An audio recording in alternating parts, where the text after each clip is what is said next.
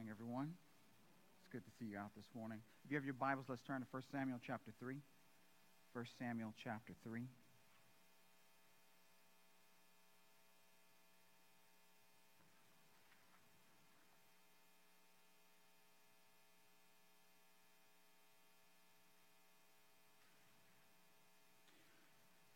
And then if you would mind standing for the reading of God's Word, we're going to just pick up at verse 19 here.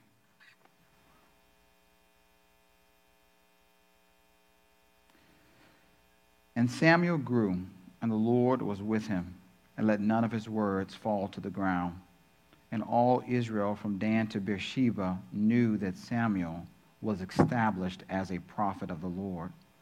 And the Lord appeared again at Shiloh, for the Lord revealed himself to Samuel at Shiloh by the word of the Lord. Let us pray and ask his blessing upon this time. Please bow with me. Heavenly Father, in the moments ahead, please turn our hearts toward you, that we may gaze upon your beauty as it is reflected to us through your word. And please allow your glorious character to shine upon us and transform the shortcomings of our characters, so that we might act more accurately resemble Jesus Christ to the world around us in the daily lives that we live. We acknowledge that we need the aid of your Holy Spirit to do this. And so we ask for your glory and for our good that you would kindly have mercy upon us and meet these requests. We ask this in the powerful and awesome name of Jesus. Amen. You may be seated. Thank you.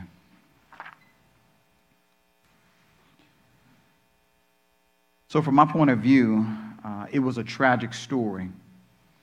We attended seminary together, and we also had an opportunity to work alongside each other in the same place. He was an intelligent young man and an extremely gifted communicator. Not to mention he had a warm personality, one of those kind that was just magnetic.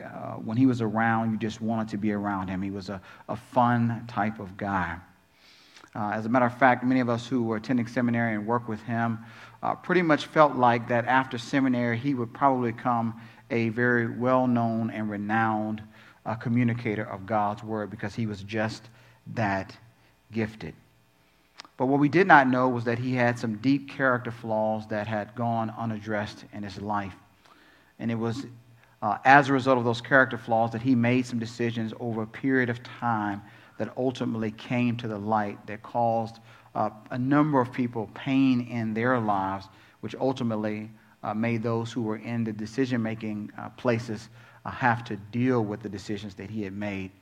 And as a result of those things coming to light, he ended up losing his place of employment, and in addition, he was revoked from being able to attend the seminary. It was a tragic story, a sad story, because he was judged as one who had become unfaithful to God. Now, I'm sure that many of you are aware of, just like I am aware of, that it is very possible to live a life that is unfaithful to God. You probably can recall from your mind, as soon as I said that, there are probably stories from the Bible that come to mind about specific people who took specific actions that led them to live a life that was unfaithful. But I would guess, if I were to take a poll of the room today, that not one of us here who's a true believer in Jesus Christ has a desire to be unfaithful to God. I think we have a different desire. I would say that if I could search your heart, probably there's a desire to hear what Jesus talked about at the parable at the end of Matthew 25, when he talked about the parable of the master coming back to deal with the servants. And you probably want to hear what he said to the faithful servants, which, let me just remind you, was this: "Well done, good and faithful servant. You have been faithful over little. I will set you over much. Enter into the joy of your master." Probably all of us, there is a desire in our hearts to hear those words from Jesus at his return and at the end of life. When we stand before him as our judge, that we want to hear those words spoken from him to us. So the question is, how do we live a life that ultimately ends up being declared by Jesus as faithful on the day of his return? Well, I want to show you today the path to faithfulness by using Samuel's life as an example of that, and of those who are around him as well.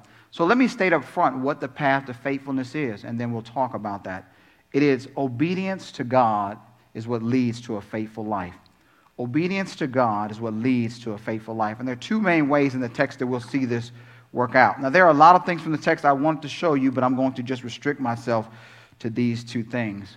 But before we get into the two things that of ways that obedience works itself out, let me give you a little bit of context about Samuel's life that you saw from the video and a little bit of an overview of his life in general.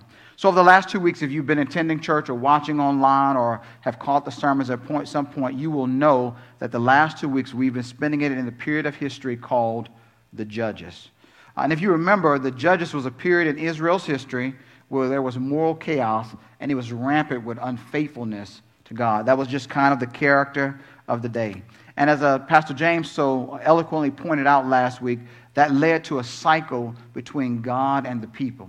And that cycle involved where they would rebel or become unfaithful, which would ultimately lead to oppression by foreign powers, which then would lead to them crying out after years of oppression. And they would ask God for aid, and God would respond by sending a judge. Now, the judge here is not like the type we would think about sitting in a courtroom wearing a black robe with a gavel. That's not the kind of judge that we have in mind. These judges were more like warlords. They were raised up armies that sought to free the people from the oppression of whatever foreign power was causing them pain or distress at this point. And there were a few who were scattered throughout the period of the judges that did do some more judicial things where they heard and resolved disputes. One of those would be someone like Deborah. She judged. She resolved disputes. Now, when we get to Samuel, we find out that he is born at the end of the period of the judges. As a matter of fact, he's going to become the very last judge. But he's special and different in some other ways. Not only does he become a judge, but he's also born into the line of priests. So he serves as a priest. And in addition to that, he has the rare opportunity that has not happened since Moses. God calls him and he becomes a prophet like Moses. And so he has a very unique role. And we find out as we look at his life that he did do the job of a warlord and free the Israelites from the hand of the Philistines. He served hearing disputes, and that was probably what he spent most of his time doing as he traveled around this 4-city circuit, hearing disputes among people and resolving those disputes. We also find out that he had this great role, if we look at his resume, of helping to transition the governmental structure of Israel from this loose confederation of tribes to this united kingdom under David. And all the while, in the midst of that period, he served, when the power structure changed, he served as an advisor to the king, the first king of Israel, Saul. He's a unique guy in history, and specifically in the history of Israel. But out of all of his resume, as I looked across the scripture and read through 1 Samuel, what stands out most to me about Saul is the contrast that we see about Samuel, in contrast to the others like Eli, Eli's sons, Samuel's own sons, the elders of the people, and of course, King Saul. And that is this, that Samuel, amongst all the other lives that we see playing out and the lives that are being lived in the book of 1 Samuel, he's the only one who consistently lives a faithful life to God from his childhood until the point that he dies. And that's what makes him so special, and that's why I wanted to look at his life. So let me get to the two things that I want to share with you. The first thing that I want to share with you is this. The first way we see obedience to God work out its way in the text is that the people, specifically Samuel, trust the Lord. And that's the first thing I want to bring out. That if we're going to be obedient to the Lord, then we need to trust the Lord. Let me take you to the text, and I'll walk you through how I get that. Let's start off with chapter 4, at the beginning of chapter 4. And we find this written there. And the word of Samuel came to all Israel. Now Israel went out to battle against the Philistines. They encamped at Ebenezer, and the Philistines encamped at Aphek. The Philistines drew up in line against Israel. And when the battle spread, Israel was defeated before the Philistines, who killed about 4,000 men on the field of battle. And when the people came to the camp, the elders of Israel said, "Why has the Lord defeated us today before the Philistines? Let us bring the ark of the covenant of the Lord here from Shiloh, that it may come among us and save us from the power of our enemies. So the people sent to Shiloh and brought up from there the ark of the covenant of the Lord of hosts, who was enthroned on the cherubim. And the two sons of Eli, Hophni and Phinehas, were there with the ark of the covenant of God. A couple of observations from the text that I want to make you aware of that you'll see there. We first of all see that Israel is at a time of war with the foreign oppressor of the Philistines. And Israel, in this initial battle, of course, loses the battle. And as a result of that, their leaders, who are referred to in this text as the elders of the people, decide to play what they believe will be their trump card in the battle. They're going to bring out the Ark of the Covenant. This is the symbol of God's presence. If you remember from Exodus, in that period of time, this was the box that God instituted to be made, that was made of wood, but fully overlaid with gold. And on top of it, it had the cherubim, and God's presence would show up over the cherubim in some form of light. If we were to think of it that way. And so this represented God's presence among his people. And so they think, hey, listen, if we bring out the symbol of God's presence to the battlefield, as in times past, God will deliver us from the hand of the Philistines. This will ensure a victory for us. But we find that it doesn't work out that way. They end up losing the battle and losing the ark because there's something that's missing in the text that would have happened in previous periods of history. And what it is that's missing from the text is the people don't actually seek God. They just simply treat him like he's a magic amulet. So you bring him out, we rub the box, and we get what we want. And that's how they treat God's presence. But God refuses to be treated that way. And so ultimately, they suffer defeat, and the symbol of God's presence is taken into the hands of the enemy. Now let's contrast this with what happens some 20 years later when Samuel is leading the people. And here's the item I'll bring out there. So let's go to chapter 7. We'll start at verse 2. From the day the ark was lodged at Kiriath-jearim, a long time passed, some 20 years, and all the house of Israel lamented after the Lord. And Samuel said to all the house of Israel, if you're returning to the Lord with all of your heart, then put away the foreign gods and the Ashtaroth from among you, and direct your heart to the Lord and serve him only. And he will deliver you out of the hand of the Philistines. So the people of Israel put away the Baals and the Ashtaroth, and they served the Lord only. Then Samuel said, gather all the people of Israel at Mizpah, and I will pray to the Lord for you. So they gathered at Mizpah and drew water and poured it out before the Lord and fasted on that day and said there, we have sinned against the Lord. And Samuel judged the people of Israel at Mizpah. Now when the Philistines heard that the people of Israel had gathered at Mizpah, the lords of the Philistines went up against Israel. And when the people of Israel heard of it, they were afraid of the Philistines. And the people of Israel said to Samuel, do not cease to cry out to the Lord our God for us, that he may save us from the hand of the Philistines. So Samuel took a nursing lamb and offered it as a whole burnt offering to the Lord.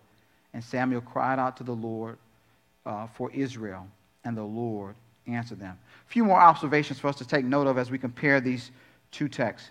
Again, Israel has been, as the cycle has been going on through this entire period, they've grown weary of the oppression that they've suffered at the hands of the Philistines for the past 20 to 21 years after that last battle and the loss of the Ark of the Covenant. Now, what we see from the text is that the issue that they're facing and the oppression that they're facing is mainly not a political issue, but a spiritual one. Notice in verse 3 how Samuel states that it is a result of a heart condition. The reason that they have suffered oppression is because of their relationship with God, or rather, shall I say, their lack of relationship with God, because of where their heart was toward God. And that's why they behaved the way they did. Now, we're giving additional information about what's been going on over the last 20 years that we did not know back earlier in chapter 4, which is that the people are relying on other gods, that there has been idolatrous worship in the land of Israel during this entire period. While they were trotting out the covenant, the Ark of the Covenant, they had also been worshiping other gods at that same time. And that's what caused them to ultimately treat the Lord the way they did. Their heart was divided. Their faith was in other gods. And because their trust rested in other gods and not just the God of Israel, they treated God's presence like a magic amulet. But what Samuel says to them is that what the people need to do is repent. And he gives specific examples of how that repentance needs to happen. He says to them that they need to turn away from their idolatrous worship and put their trust solely in the God of Israel and in Him alone. There can be no compromise. There can be no divided heart. There can be no place of allegiance other than the God of Israel. And so the people ultimately do that. They renounce and repent of their sin. They put away these other gods and idolatrous worship and these things that they had in their homes or places that they had set up. And they turn now solely to the God of Israel because they want Him to rescue them. We see evidence of this turning through the prayer and the sacrifices that they make. And the result of this change of heart is a change in their living conditions. God does see their change of heart and does answer Samuel's prayer, and ultimately He ends up delivering them from the Philistine oppression. Now, why is this the case? Why is it that Samuel is able to lead them in the right direction as to the people not being able to see this from themselves? And I would argue the point is the reason is because Samuel has been obeying the commands of Moses because he has a relationship of trust with the God of Israel. And because he's in a right relationship with the God of Israel, he knows what is necessary to lead the people to a right relationship. We see that relationship with God formed at the beginning of chapter 3. And what we find out that's evident from Samuel's relationship versus the people's relationship with God is this. If we do not trust God, inevitably we will not obey Him. We see the same connection in the Lord Jesus' life. Peter reflects on this when he talks about how Jesus was able to be obedient in a period where He had to endure immense suffering. Peter said this in reflecting on what he witnessed in Jesus' life. He said this, when He was reviled, He did not revile in return. When He suffered, He did not threaten, but continued entrusting Himself to Him, the Him being God, who judges justly. Likewise, we must put our full trust in the Lord alone if we're to walk the path of obedience that ultimately leads to us being declared as ones who've had a faithful life. Now, often when we look at the Lord Jesus and His life, the way He demonstrated His trust in God was through the means of prayer. Let me recall a few examples for you. Remember when He was going to choose the 12 apostles, what did He spend the night doing before?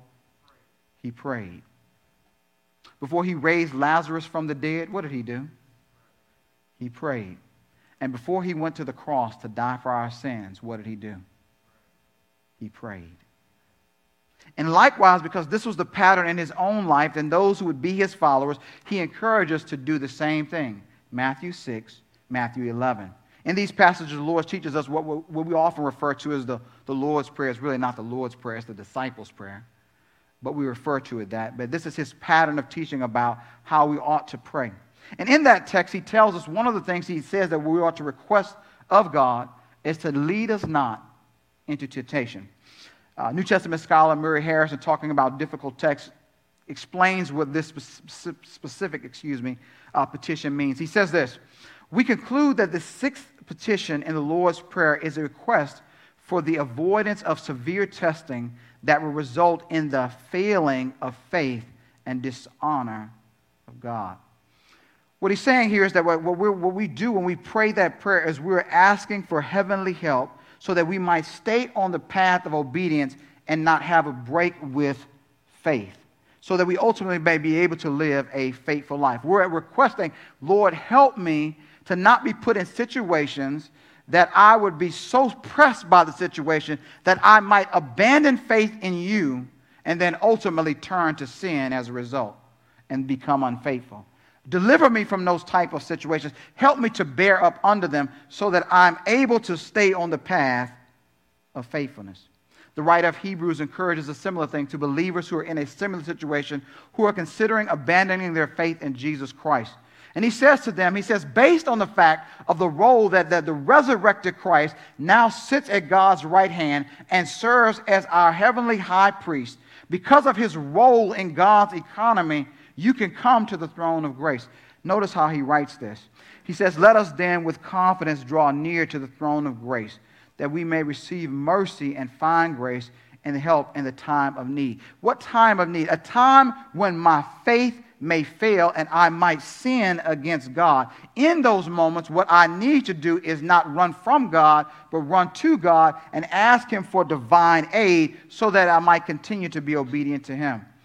And it's this reason why Jesus says in Luke 18 that He encourages us to be persistent in prayer.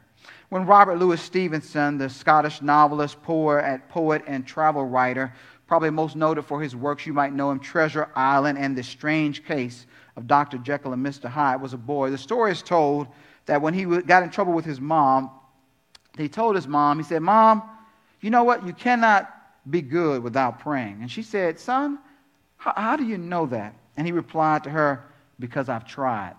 A similar story was told about another little boy who got into trouble, and he had been sent to his room for a timeout to think over the things he had done. And after his timeout, he came out and he told his mother, "I've took time to reflect on what it is that I have done. And I decided to say a prayer about that." And his mother, of course, thought that was a great idea. And she said, "Son, that is wonderful. I am so glad that you thought about what you had done wrong and you took time to pray about it. It is so wonderful to know that you asked God to help you. If you ask God to help you to travel the right path and to be good and to behave rightly, God is willing to help you." And he said, "Oh, Mama, I didn't ask God to help me. No, what I did was I asked God to help you put up with me." Now, I don't think that's the kind of prayer that we're looking for here. The ultimate focus should be on, "Lord, help change me so that I might continue on the path of obedience." And I think that this specific idea speaks to the current cultural situation that we're facing today.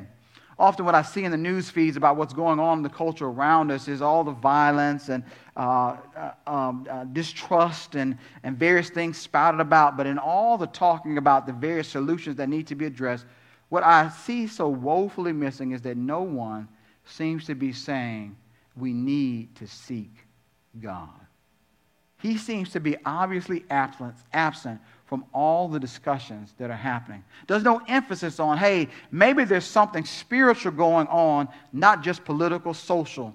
There may be something bigger going on here than what we see with our eyes. And I believe that we saw a demonstration of the right approach here back in June when our church participated in the prayer vigil at the state capitol to call upon God, to ask God to get involved in our nation, to help bring about the change that is truly needed, and as well to bring peace among the people. I believe that is the pattern that believers all across this nation should be doing. That what we need to be saying is, God, what is it that you're doing in our nation? We know that you run and are sovereign over the entire world, and we understand that you have a sovereign plan that you're working out in our world and in our nation. In some kind of way, whatever's going on, either you sent it or you've allowed it, and we're not sure why you've done this, and we maybe not be clear about it, but we want to turn to you and ask you to get involved because our hearts are turned towards you instead of turned towards us just simply seeking a political solution. We recognize that the kingdom of heaven rules over the kingdom of men. And so we beseech you from the throne of heaven to make judicial decisions about what needs to be changed, and we ask you to bring peace in our nation. I believe that's the true path that the people of God need to seek, just like the people of Israel realized it when they were facing a time of distress. We need God's help. That brings me to the second point that I see in the text, and that's this. The second way that we seek to obey God, or we see obedience worked out to God, in the way we treat people, by treating them rightly. I'm going to show this to you by showing you a contrast between Samuel and his own sons in the text. Let's go to chapter 8. When Samuel became old, he made his sons judges over Israel. The name of his firstborn was Joel, and the name of his second, Abijah. They were judges in Beersheba. Yet his sons did not walk in his ways, but turned aside after gain. They took bribes and perverted justice. Then all of the elders of Israel gathered and came to Samuel at Ramah and said to him, "Behold, you are old, and your sons do not walk in your ways. Now appoint for us a king to judge us like all the nations." So we see here the character of Samuel's sons, very reminiscent of the character of Eli's own sons, who were men who were wicked. And they have fallen to the same temptation that Eli's sons had fallen to. Greed has caused them to disobey God. And so they take their positions of power and influence in society, and because of their own greed, they manipulate and they take advantage of others and finally pervert justice. One commentator said this. He said their actions were clearly in violation of the Torah, that law given, the teaching given by Moses. We see that in Exodus 23:8, Leviticus 19:15, and Deuteronomy 16:19. And their actions were certain to bring conflict in society because they were playing partiality. But when we look at Samuel's life in comparison to his sons, we find out that he has a very different way that he lived his life. It's already been alluded to, but let me give you the specific examples from the text that show how he lived his life differently. For that, we have to go to chapter 12. And this is what the text says. And Samuel said to all Israel, "Behold, I have obeyed your voice in all that you have said to me, and have made a king over you. And now behold, the king walks before you, and I am old and gray. And behold, my sons are with you. I have walked before you from my youth until this day. Here I am, testify against me before the Lord and before his anointed. Whose ox have I taken? Or whose donkey have I taken? Or whom have I defrauded? Whom have I oppressed? Or from whose hand have I taken a bribe to blind my eyes with it? Testify against me, and I will restore it to you." They said, "You have not defrauded us, or oppressed us, or have taken anything from any man's hand." And he said to them, "The Lord is witness against you, and his anointed is witness against you this day, that you have not found anything in my hand." And they said, "He is witness." As a judge of Israel who occupied a unique position of power and influence in society, we find that in Samuel, the entirety of his life, in discharging his duty as a person who was to oversee what happened in the lives of others, never abused his power or authority. He never took advantage of others. He treated people fairly by judging them according to the law that had been given by Moses from God. We see the same thing in the Lord Jesus' life when he alludes to the fact that he has never been able to be convicted of sin. He said this, "Which of you convicts me of sin? If I tell the truth, why don't you believe me?"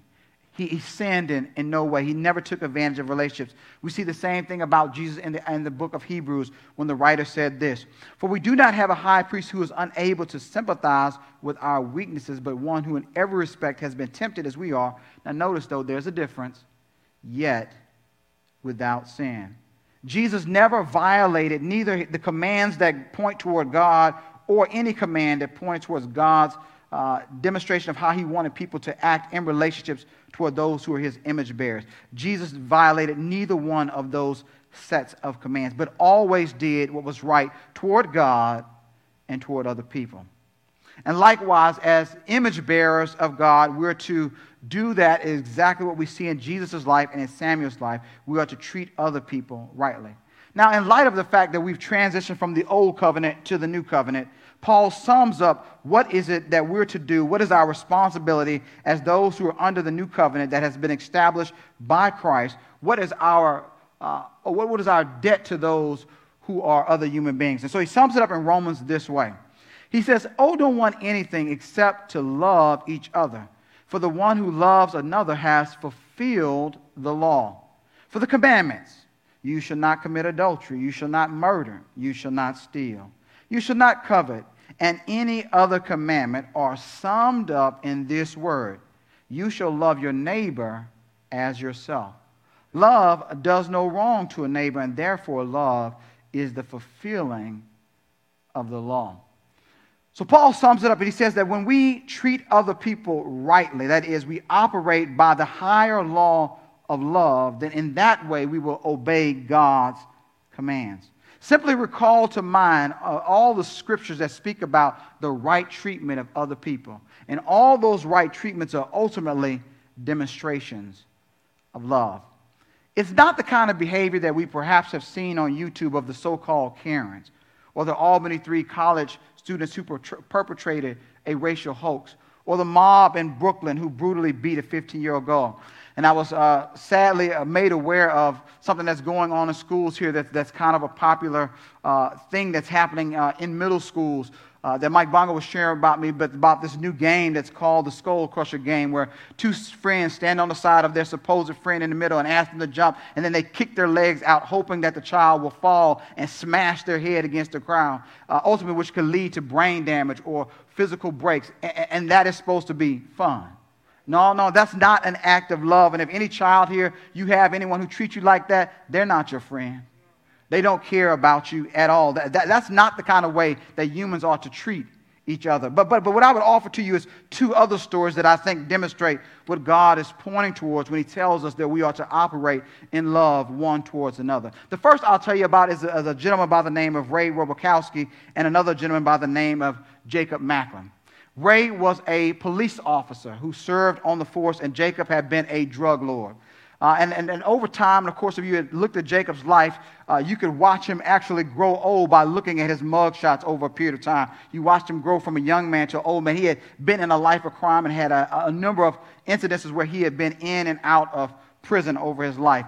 And on this particular occasion, the chief of police had set up a meeting so that they could sit down and talk, because they said there's got to be another way to resolve some things.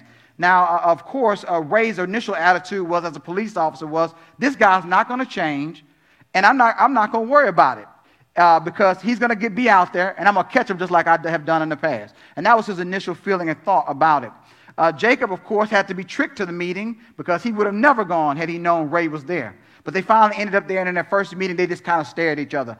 But what ended up happening out of that meeting is that they kept meeting, and over time, Ray decided to change his approach and decided to help Jacob out. And he said, man, if you're really looking for change, I'll help you to get a change in your life. And so what he ended up doing as police officer was setting up 14 to 15 job interviews for Jacob. And Jacob ultimately ended up getting a job, and as a result of that job, ended up changing his life. Never went back to prison. Ultimately ended up marrying and raising a family. And his whole life changed. And in the place, his life so changed that he rose into the position of management. So that when Ray retired from the police force and wanted to continue to do some work, he went to Jacob, and Jacob hired him, and now he works for Jacob.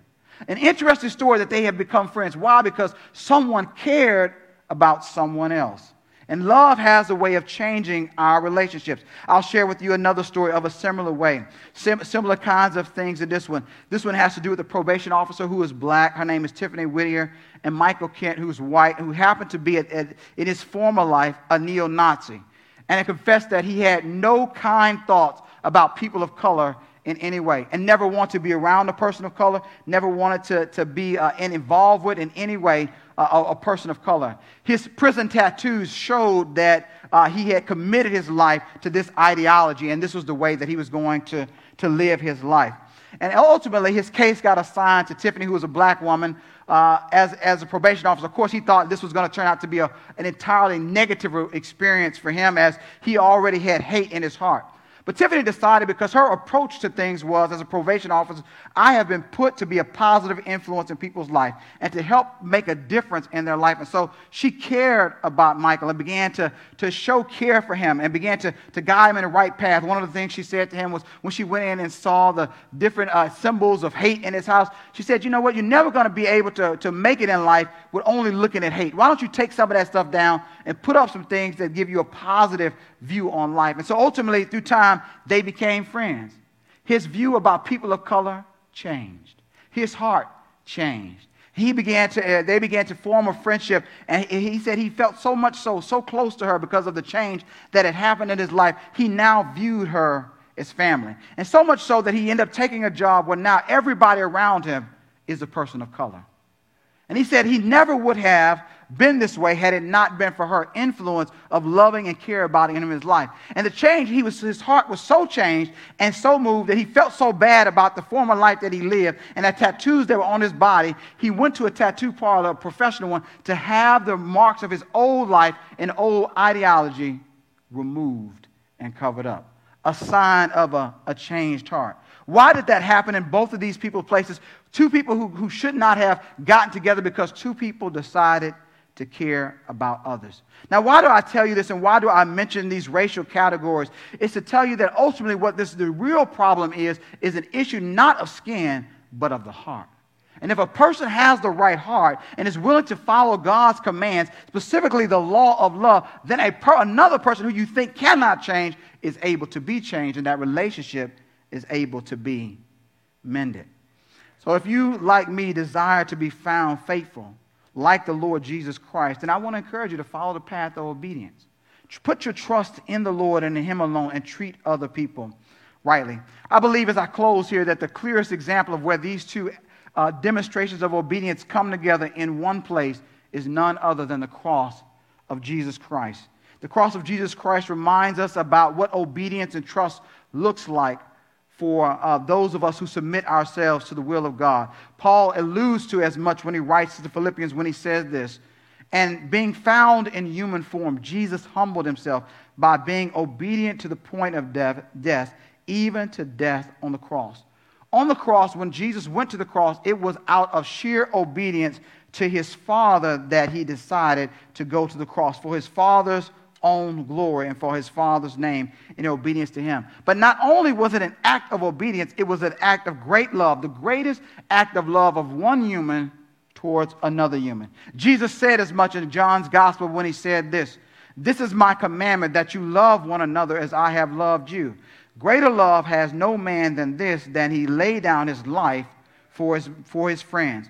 For if you are my friends, you will do what I command you." On the cross, not only was it a display of ultimate obedience to the Father and trust in the Father's will, but also it is the greatest display of love of one human being toward another. That Jesus, who was worthy of glory and honor, would lay down his life for those of us who are unrighteous.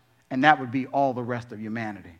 That he would take our place on the cross. That is the reality. And that's why I believe the writer of Hebrews said this about Jesus.